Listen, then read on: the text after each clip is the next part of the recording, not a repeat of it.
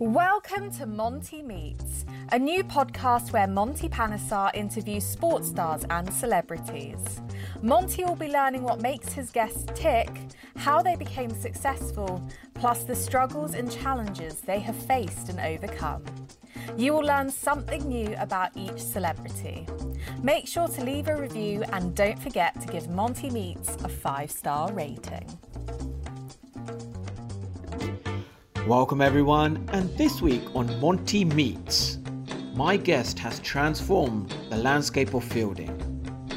And I was completely the opposite. I couldn't catch, and I was lucky if I stopped the ball at fine leg. Let's be honest, he changed fielding forever.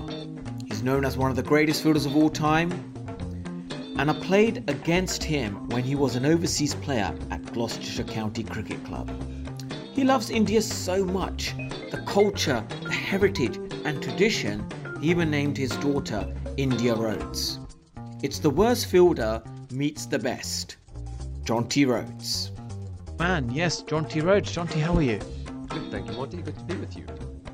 So, tell us about fielding, because that's the first thing, fielding is one of the three aspects in cricket that was not given much importance as batting or bowling until Jonty Rhodes showed up. How did you change the landscape of fielding in cricket? Well, I think from my perspective, I'd always been an agile, athletic, mobile player, and not just cricket. We in South Africa at schools, because most of our sport takes place in the school setups as opposed to at clubs for juniors. And in South Africa, the focus wasn't just on cricket. So every school term, you had to play at least one or maybe even two sports at the school. And there was everything. I had mild epilepsy as a kid, so I couldn't play rugby in the winter. So hockey was a big part of my game, with soccer, with football. And then in the summer, tennis, athletics, and cricket. And I think all those sports combined, we didn't have fielding coaches at the start of my international career. Not even in my provincial career for Natal, where fielding was something that I really enjoyed. I never really worked on it very hard because we didn't have the equipment. You didn't have spare coaches or a fielding coach to work with you. So it was always dragging a teammate down, come hit me some catches. Which is why my accuracy was never great at the beginning. And it was more about stopping the ball, going to the boundary, taking good catches, because that's kind of what I worked on. But it was fun. Because with most things, there's no shortcut to success. It does require hard work. But when you're enjoying it, you never really felt like I was working at my fielding. It was just something that I really did. And amazingly, with Hansie Cronje, he was a captain that just believed in allowing the players to work on their strengths. And he encouraged me. I could have bowled a couple of really poor overs of off spin, I suppose, if I'd worked hard enough at my bowling. But he just said, just go enjoy your fielding, go work at your fielding. So it was something that evolved with me, but right from the outset, I really loved to field. So yeah, you talk about this. As a youngster, you played all kinds of sports. You played hockey for the national team. So how did you manage to choose cricket to be the sport you wanted to focus on? Well, the interesting thing that cricket actually chose me. I was a better hockey player for sure. And I think I was a really anxious and nervous middle order batter. And that's why I loved the fielding, because there wasn't really pressure on you. You make a mistake in the field, you can recover it, next ball that comes your way. But batting wise, you got one chance. So in the middle order, I got a lot of energy. And when you're fielding, it's fine. You can release it. I could run all day, fetch a cap, fetch a ball, chase a ball. And batting wise, sitting in the dressing room waiting to go bat, I was terrible. So, I used to open the batting as a schoolboy, and it's much easier to just get out and face the first delivery, and then you're away. But waiting in the dressing room was never any good. So, from that point of view, I think as a hockey, so through high school, you had to choose sort of two sports, and hockey and cricket were the two sports that I was playing, one in summer, one in winter, and then playing hockey as a centre forward, I was scoring goals. I'm short and fast. I get in the right place and I could put the ball in the back of the net. But cricket, as I said, I was a bit anxious going out to bat. So I think I was more successful as a hockey player, and was hoping one day, there was no country to play for in South Africa at that stage because it was still under apartheid regime. So I left school, went to university, played state hockey and state cricket at the same time. And then we got invited to the World Cup in 1992. I was a surprise selection in South Africa. South Africans were saying, who the heck is this Jonty Rhodes guy, let alone, anybody else internationally. And after that World Cup in 1992, It was then a case of the cricket. I mean, cricket was in the international fold, but no other sport was back in because we weren't yet to democracy. Democracy only came around in 1994. So all the other sports, what Ali Bacher had done though in the cricket scenario, he had amalgamated the white and the non-white cricket unions together. So we were the United Cricket Board, whereas every other sport had a white board and then a non-white board that ran the sports. So we were the only guys at cricketing wise who were allowed to play or invited back to play. So hockey never got that opportunity until 1994.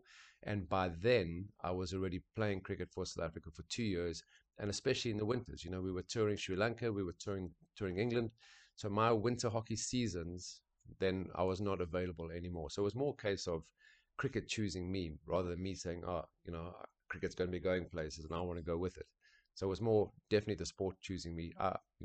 You know, I was thinking I'd have more of a future as a hockey player than a cricket player. Yeah, well, that's interesting. You're saying, cricket chose you, because sport is a very much, you try and promote sport, at school level. It's very important to you. You've just collaborated with Eurosports to promote sport and extracurricular, activities.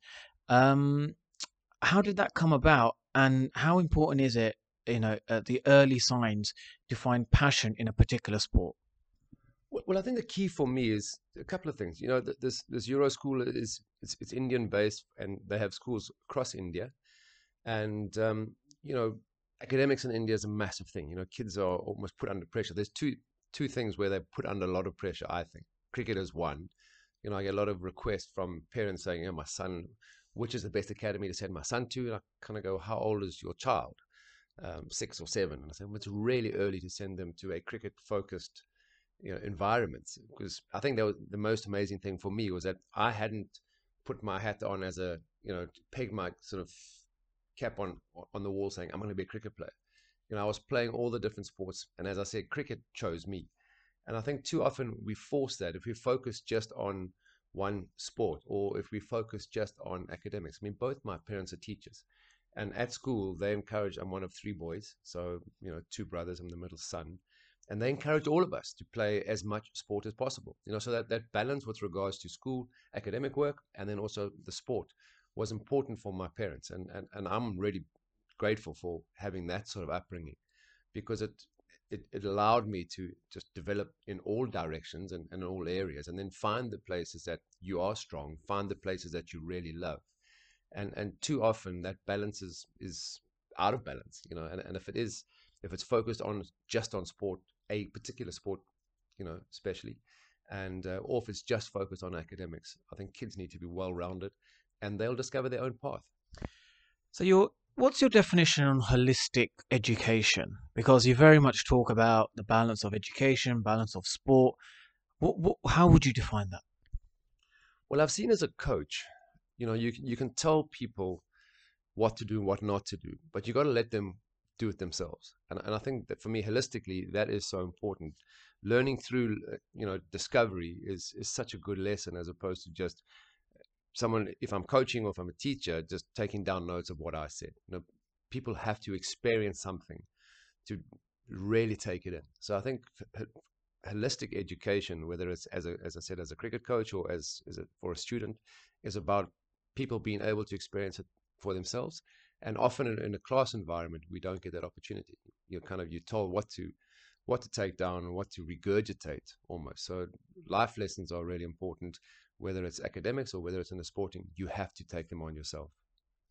Well, that's really interesting, because talking about life lessons, he was one of the first players to take paternity leave, and Virat Kohli being the first in India. So how important is it to have a healthy relationship with your partner and family while playing cricket? Well, cricket, I mean, so I kind of played in a different generation. It really has changed. And if you think of since the IPL, all the different T20 leagues and T10 leagues that have cropped up around the world, that players can play, not even if they're not even a national side or the international side, they can play cricket for 10 or 11 months of the year. And a busy year for us in my generation was sort of 8 to 9 months. You'd always get 3 months off, from that perspective. So it's really tough from a situation where if you don't have a strong base, whether it's in your own team together or especially from a home point of view, it's really difficult to be able to go and play because it's a massive commitment. It is actually a team when you're playing for your country, for your team, but it's a team base at home too. And I think that's where a lot of players struggle. A lot of couples struggle. It's just to find to find a balance of how do we get this right and how do we make sure that it's beneficial for everyone, especially for the family. Because I think, you're very much a team person. You talk about, coherence, holistic approaches, all of these different things. But when you retired in 2003, you never thought you'd come back into coaching until the IPL was introduced. 100%. I mean, Monty, I retired. I had a Bachelor of Commerce degree. I joined Standard Bank because Standard Bank were the one-day team sponsor. So, but they wanted me initially just to meet and greet and use for marketing purposes. And I said, please, guys, I have a degree. In 3 years' time, another South African player is going to retire, and then you'll use them, and then what am I going to do? So I trained as a business banker, and then fortunately we launched the Pro 20 in South Africa, and it was then a case of okay, the cricket sponsorship had taken off, and we were investing not just in the South African team, but actually in a product because we had at the bank had actually developed the Pro 20 and all that went around, and there wasn't at that stage. If you were a coach, if you wanted to coach the national team, there was usually an ex-player who was coaching, and a South African coached South African team. John Wright, I think, was the first non-Indian to coach the Indian team, and only since the IPL, where you've combined Indian players with players from all around the world, with coaches from all around the world, that people realize that cricket is a language that we all speak, regardless of the upbringing, regardless of the different circumstances that we play under.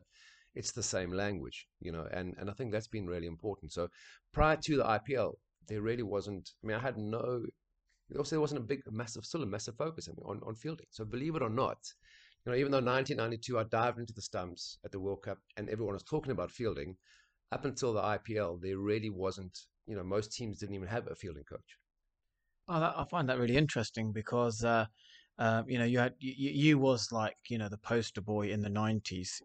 All the big sponsorships, everything. You was the most marketable sportsman in South Africa, but unfortunately you had a fracture. You fractured your finger in 2003 during the World Cup, and your career kind of come a little bit short. How did you cope with that mentally, emotionally at that time? Well, I'd actually announced my retirement at the end of the World Cup 2003. I was going to stop, and so the second game of the World Cup wasn't ideal. We just lost the first one to the West Indies, and playing in ideally for me, obviously going all the way would have been amazing, but just playing in an entire tournament in South Africa was kind of the going away that I had envisaged, and really it wasn't about we have to win the tournament. It was just playing in South Africa. So emotionally, it wasn't a massive issue because I knew I was leaving, and when I first broke my finger, they inserted a plate. They kind of was quite a drawn out tournament. You had the Super Sixes, the next stage, and we'd sort of worked out that if I had 4 weeks to let it heal, by the end of the tournament, I'd still be I'd be back in and ready to play. But then we lost a game against New Zealand, and suddenly we were under pressure not to qualify for the next round, which we ended up not doing anyway. So they brought in Graeme Smith, and to replace a player in a World Cup squad, you have to the player that's been replaced has to leave. So you're only allowed 15 players in the squad. So the end of my career came, and maybe it's a good thing too. I think a lot of there's a lot of criticism around players when they do retire or why haven't they retired, or it's a massive fanfare. For me, it was just ideal. My career was an incredible opportunity, and it was just a good way to go without anybody making a big fuss, because the World Cup carried on and my life carried on. It was incredible. Okay, great. So let's look. You thought after 2003, I won't get back into coaching, but IPL got you back into coaching. But you have a very strong relationship with India. Now, what was it like, touring India, being in the IPL? Because you're not just a cricket coach. There's more to you in India than just being a fielding coach. Yeah, I think as a cricket player, and I think the sad thing for me, I grew up in a racially segregated South Africa. And coming to India as a cricket player, you see the hotel, the ground, the airport, that's it. You can't get away from cricket lovers in India. They just are passionate. So everybody in the hotel, and they're knowledgeable. It really is. It's incredible, and it's at times it's very uplifting and it's mind blowing. But at times too, when you're playing, you just want to get away, from the actual game itself. And it was difficult to tour India as a cricket player, especially we didn't play spin very well. So as South Africans, we grew up on pace and bounce, and touring India was always tough. So you kind of just needed your space. Where as a coach, and I've been coming here with the IPL, so I probably spend about 3 to 4 months of the year in India, and it was more a case of I'm still growing as an individual, and the only way you can learn about yourself, the more you learn about other people, the more you learn about yourself, and that for me was so important, because you can't learn about other people flying over them at 30,000 feet in an airplane, even driving past in the air-conditioned bus with security in front and back. So I borrow a motorbike, and in every city that I go to, I ride out. I do get guys to come help me or to come support me. So most with the Royal Enfield, it's a local bike. It's been around forever. First produced in the UK, I think, for the army. And there's always a Royal Enfield riding club in all the major cities. So I'll get a group of 10 to 15 guys on a Saturday morning or a Sunday morning. We go for an outride, sort of 3-4 hours. And it's incredible that, the parts of India that I've seen, a lot of Indians haven't even seen. So that for me has been really enjoyable and a really important part of what I do, because it's so diverse. It's real diversity with, people talk about across states in India, but within the states, there's even diversity. And as I said, you don't see it on a bus. You don't see it on an airplane. You got to experience it from the ground. And two wheels get you out, to parts of the country that you wouldn't get to normally. So I think the connection that I have with India is not just me loving India. It's me loving the fact that every time I leave here, I've learned something more about myself. Well, you've gone to the extent of naming a daughter India. India is very much close to your heart, and it's interesting that you go. You take the bike out and you go to every city to explore it. As your time you've been in India, what is it about India that actually we are seeing the best of Jonty Rhodes? Well, cricket. I retired. I retired from Test first and then ODIs, and so that's 2 retirements. I then did one stint of fielding coaching with the South African team up to the 2007 World Cup. So then I had one go at fielding coach, and as I said, there weren't many jobs. It was pre-IPL, so I retired from that. I just did it for 18 months. So I then went to Mumbai Indians for 9 years, and I retired from that again, and I'm back at it. So I think I've tried to retire from all aspects of cricket at least 4 or 5 times, and it's such a game that. And like I said earlier on, with regards to kids being focused just on cricket, my passion for cricket has not left at all. And because I wasn't forced as a kid just to focus on cricket, so I think that is the key for me. That's every time that I come here, I am loving what I'm doing. So it's not a show. It's easy to have the sort of energy that I have when you're passionate about what you're doing and you're able to do it. So I think from that point of view, every time I come to India, it's there's the energy, because it's feeding me, and I think that part of it's really important. So which is the best city, if the biker listening in and is thinking, yeah, which is the best city would you go on your bike to explore? Well, fortunately, you get out the cities, and everyone, from Chennai, there's the ECR, the East Coast Road, and that's a beautiful ride out that it takes south. And I'm a keen surfer. I'm actually involved with the Surf Federation of India, believe it or not. I mean, I'm brand ambassador not because they pay me any money to be the brand ambassador. There is no money in surfing in India, as you can imagine, but it's about promoting the sport, because a lot of the youngsters are from fishing villages who have, the parents, they've grown up helping their parents or their fathers go fishing, and these kids are not scared of the water, and they've taken to surfing incredibly. These little surf schools have popped up all along the coasts. I mean, India's got 5,000 kilometers of coastline, so there should be waves everywhere. So we go along the ECR, some of those spots that we stop for breakfast. I've surfed along that line, so I do enjoy the ECR ride. But then in Rajasthan, you drive out and it's incredible. I mean, I always thought Rajasthan was one big desert, but there's parts of it that have, coconut trees and rice paddies and little hills that are covered in greenery. So it's incredible to get out and just change your perspective. And I think that's the key. I mean, why do I enjoy India so much is that you always arrive here. If you come with a preconceived idea, you're either going to be disappointed or overwhelmed in India. And I think for me, and I think it stems from, as cricketers, you always, or international players, you seize the day, carpe diem, and I've discovered in India, the only way you're going to be successful is if you embrace the day. Because if you're trying to seize the day here, it is going to flood you and overwhelm you. But if you just embrace what happens, it's insane. It really is incredible. So I think that for me, Rajasthan is a place where, from a change your perception or your preconceived idea, Rajasthan will blow you away. Wow, okay. So that's one place I'm definitely gonna go and have a look at, Rajasthan, and see what that's all about.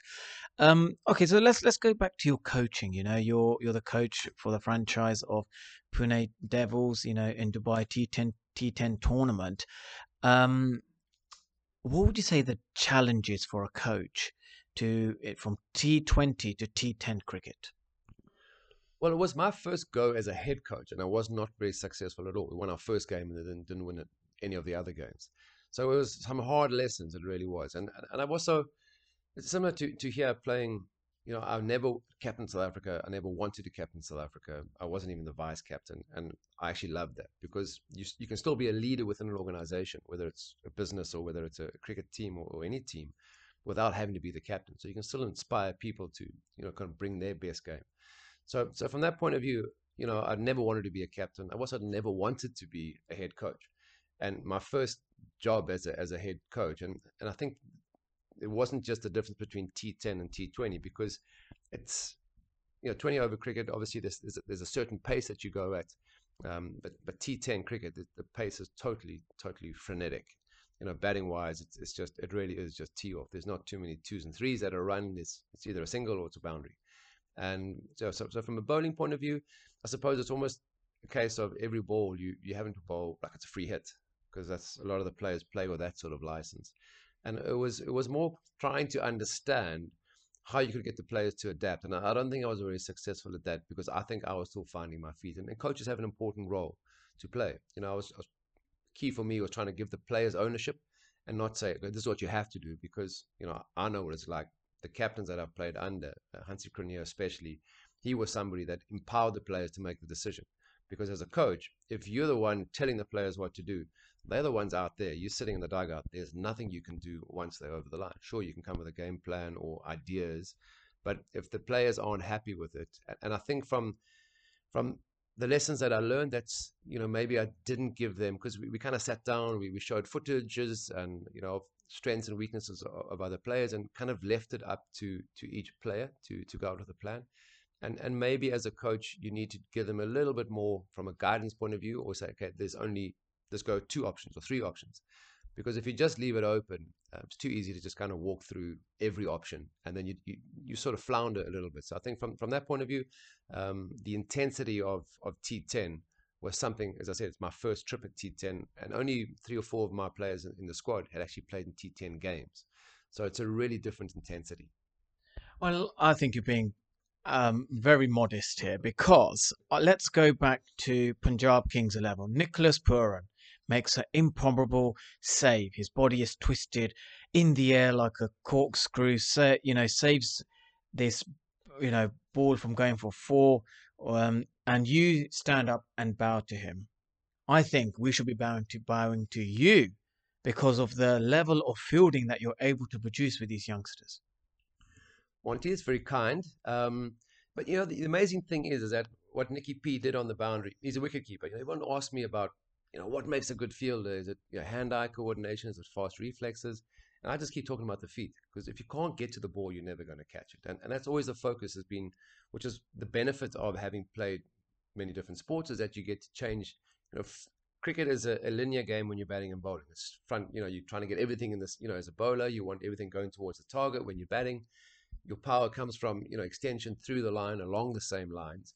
Whereas when you're fielding, lateral movement is so important. So guys like Nicky P, the interesting thing, you can't practice what he did, because you practice that 3 or 4 times a week, he's going to hurt himself. It was insane what he did, and how he timed the catch and release. They ran 2, should have been 6. And in fact, what made me most impressed was Maxwell was coming to receive the catch, and if that had been completed, it would have been the most incredible catch that I had seen, in my entire existence. But as a save, it was amazing. But at practice, I would always bring the rope out. So we would practice specific boundary saving, taking catches, flat catches, high catches over the line. And Nicky was somebody that was doing, different things. Because there is no one way to do it. You can kind of put the guys. So for me, coaching is about practice like you're playing in a game. So there's always a boundary rope. Always practice with the boundary rope. If you're doing stuff on the boundary, don't just take high catches, because if you're not putting yourself under that, the awareness of where the rope is, you're taking your eye off. You practice like a match situation. So what he did was not something that I had practiced specifically with him, but I'd put him under pressure at practice, that every time the ball came to him, he was doing something. And the match awareness, I think you practice that match awareness, and when it comes to the game, you deliver. Regardless of what you did, you're not going to do it every time the same, because it's not a formula. It's putting your body in a position where it just takes over. And I think that was the key there. It's good to have, I kind of felt for a long time the father of fielding, but now I feel like the grandfather, because there's another generation that's come through, and they are doing incredible stuff. And like I said, we didn't practice what he did, because he's going to hurt himself if he does that 3 times a week. But we practice match situations where he's got to come up with his own solutions. So what makes a great fielder? You said that fielding's gone to the next level, especially, with the IPL, just getting stronger and stronger year by year. What would you say are the basic fundamentals of being a good fielder? I think first and foremost, you have to be able to move. It's, as I said, it's not just about good hands or soft hands. It's about and hand-eye coordination. It's about good feet.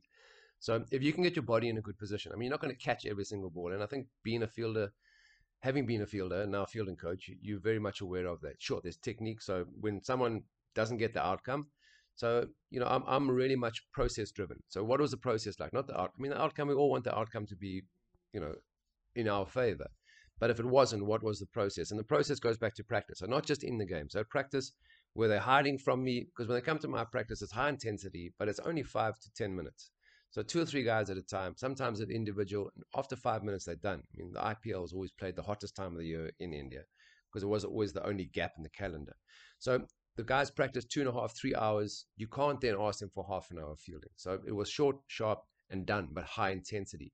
So I think from that point of view, it's always been a case of, I can hear Makhaya Ntini in the background. He hasn't changed. Talk about me coming to India, getting the best out of me. There's Makhaya Ntini. He's amazing. So, that kind of energy, if you think of all the bowlers who are playing in this tournament, I don't know how they get through the overs. Makhaya is the only guy that I know I'm going to get 4 overs from, and it's going to be the same sort of pace and intensity that, at the first ball that he bowled to the last ball. So sorry, thanks, Makhaya, but I've gone blown off track here. What are we talking about here? About the field? What makes a good fielder? Yeah, we're talking about good fielding. So the feet, the movement is important. And then, people talk about, but you had such good reflexes, you had good anticipation. Good anticipation isn't good reflexes. It's just expecting every single ball to come to you. And I think that was a key for me. I actually wanted every ball to come to me. Because if you don't want the ball to come to you in the field, you're trying to hide from it, it generally finds you. So from that perspective, and again, the South African game plan, we only had sort of, during my playing time, most of the time, an off spinner, Pat Simcox, and the rest of the guys, 4 seamers. And they were always, sort of Pollock and Klusner, Fanie de Villiers, Brian McMillan, we would bowl good lengths, sort of top of off stump or fourth stump, and generally backward point gully was where the ball, because it was before the power play days. Guys were just, same test opening batters were opening the batting in the ODIs, and you build a foundation. And with our bowling attack, all the action was always in that backward point gully region. So, I wanted every single ball to come to me. And that's what makes a really good fielder, I think, is that anticipation through expecting every ball to come, and the ability to move. Because, you want the ball to come to you, but you can't move to it, it's not going to help. Or if you've got great reflexes or good feet, as I said, but you're not expecting. I saw it last, these games that we're playing now here as in the legends. I know we've all slowed down, and, I'm hurting a bit today, but it's for the first time I'm having to worry about bowling changes and field places or field placement. And suddenly the ball comes to me, and I wasn't expecting it, So I think that's the interesting thing for me, is that not being the captain, but still being kind of, as I said, a leader in my team, just through my example and inspiring my teammates. I'm totally focused on the ball coming to me throughout my career, wanting every single ball. And it's like batting. You can't concentrate every minute of the game. You've got to learn to switch on and switch off. But when you're captaining the side, you forget that you got to watch a ball. It's coming. It's actually a conscious decision to switch on, switch off. Because I was still thinking about who's going to bowl next, or where should I drop the fielders. So anticipation is massive, expecting every ball to come to you, and then the foot movement is a big part of. Third thing, you have to enjoy it. Yeah, great. So it's great to see that given some really good fielding tips. You must have seen me field during my career. What do you think of my fielding? Oh, fantastic, Monty. You're lying. I hate to tell you, I'm not a big TV watcher, so you're lucky you got away with that one. Okay, brilliant. So, you talk about, you being an all-round individual is so important, being a coach. But now you've actually become the national coach, for Sweden, where actually you're a scout, you're a man manager, you're a trainer, all rolled in one.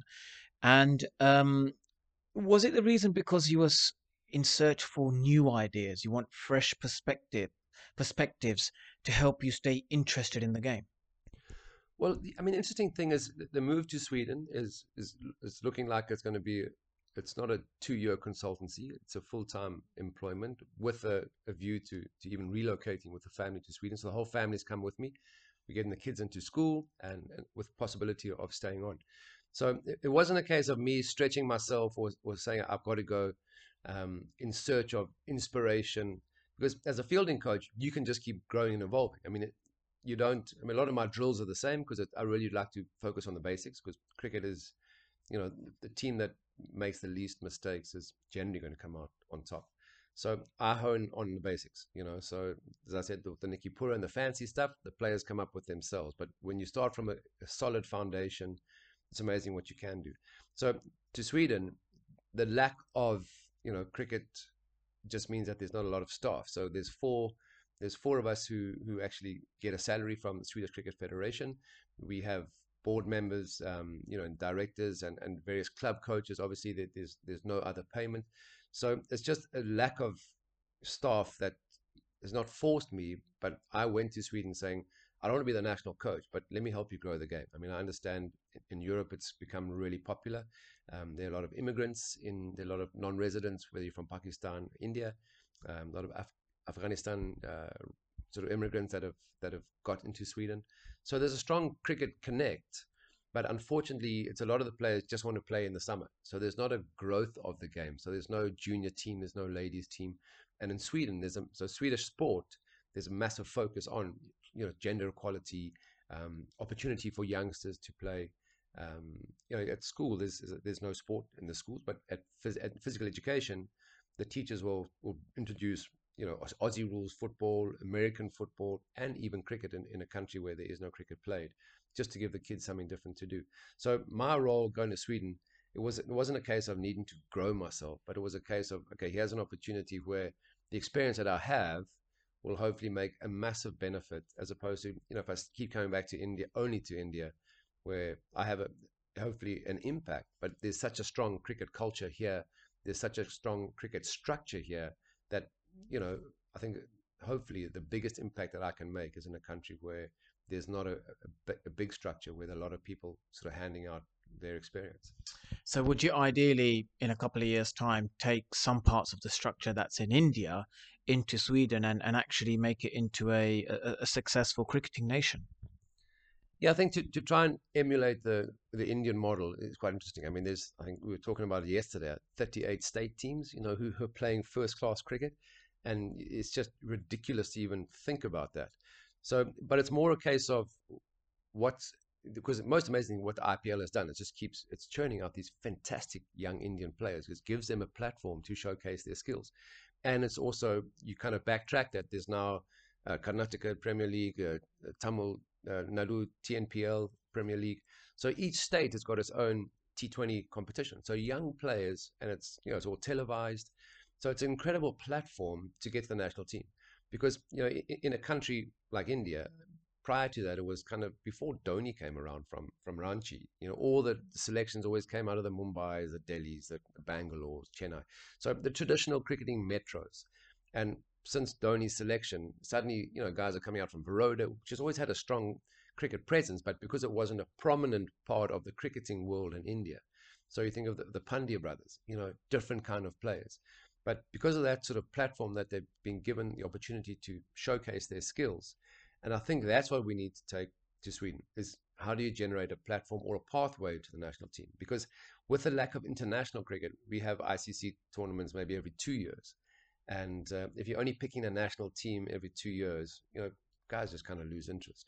So how do you maintain the interest? So give players something to play for in the season.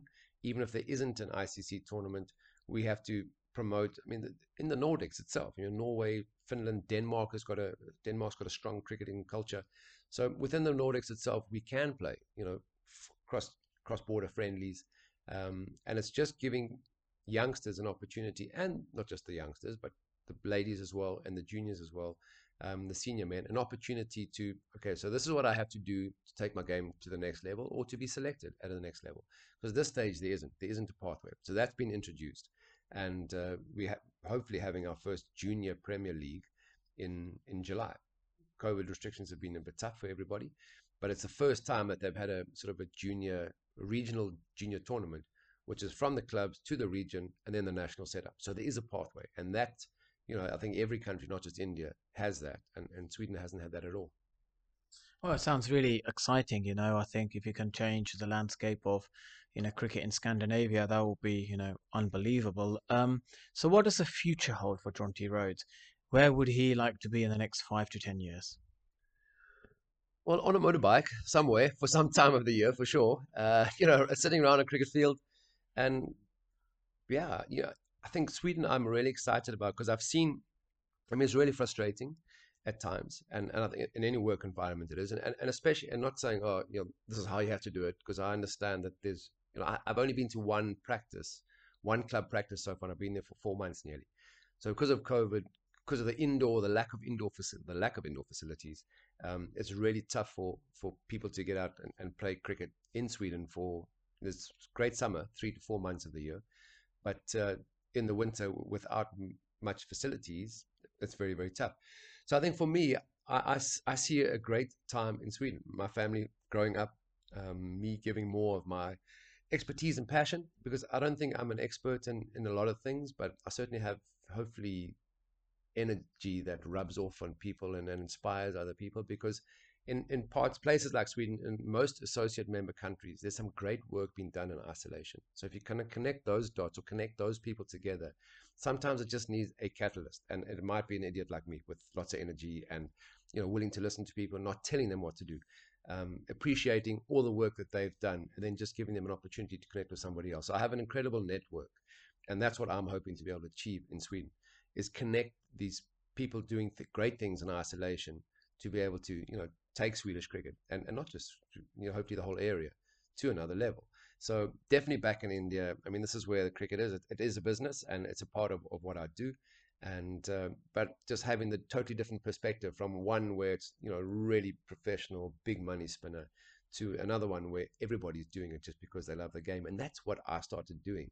I played cricket because I loved it, and it's great to be in both of those worlds, because it gives you very different perspectives, and it feeds different parts of the soul. So it's good to be involved with both. No, I think it's fascinating how, you have a great energy and also a great like of, worldly things to make yourself into this, a great rounded individual. What would you say, if Jonty Rhodes had to have dinner with 4 people, who would they be, and why would you choose them? No, Monty, you can't do that. Imagine if I told my wife I was going to go out on a date, not with her. I mean, 4 amazing individuals. I don't get to see my wife enough to it have to be her and nobody else. So, it's a question I've been asked on a few occasions, and every time I've said something different, because I don't have sort of role models that. It's more a case of what is impacting our existence right now. Well, you're allowed to have 2 more guests. You got your wife there, and who would be the other 2 then? Who would be the other 2? No, I don't know. I really don't. I mean, there's nobody that I'm going, oh, I can learn. That's not the problem with social media. It's the most amazing thing about social media. There's so much information available. There's so much motivation around. You just got to know where to tap into it. But to say these are the people that I want to sit with, I hate to tell you, I haven't even given that any thought. So sorry, top of my head, Just my wife at this stage. Otherwise, I'm lots of trouble. I won't be available for the next tour. No, that's brilliant. Well, thank you so much. Jonty Rhodes, absolutely fascinating human being. You're doing amazing things in cricket, and I think a lot of people around the world will be inspired by who you are and what you do for cricket. Thank you, Monty. Thanks for giving me the platform. It's amazing. Keep doing what you're doing. Thank you, and thank you very much. Well, that was Jonty Rhodes for you, and I'm sure you didn't realise he loves his bikes, he likes exploring, and his philosophy on coaching is about self-discovery, the holistic way. And he's doing great things in Sweden right now, the head coach there. And when it comes to fielding, it's about moving your feet fast, which unfortunately I never did. So I hope you enjoyed this week's podcast. Next week, I'm going to have someone who's turned into an actor, successful media commentator, was a successful all-rounder for India, and I always wanted to be like Wasim Akram, but he kind of lived part of that memory for me. It is Irfan Pathan, so I look forward to seeing you all next week.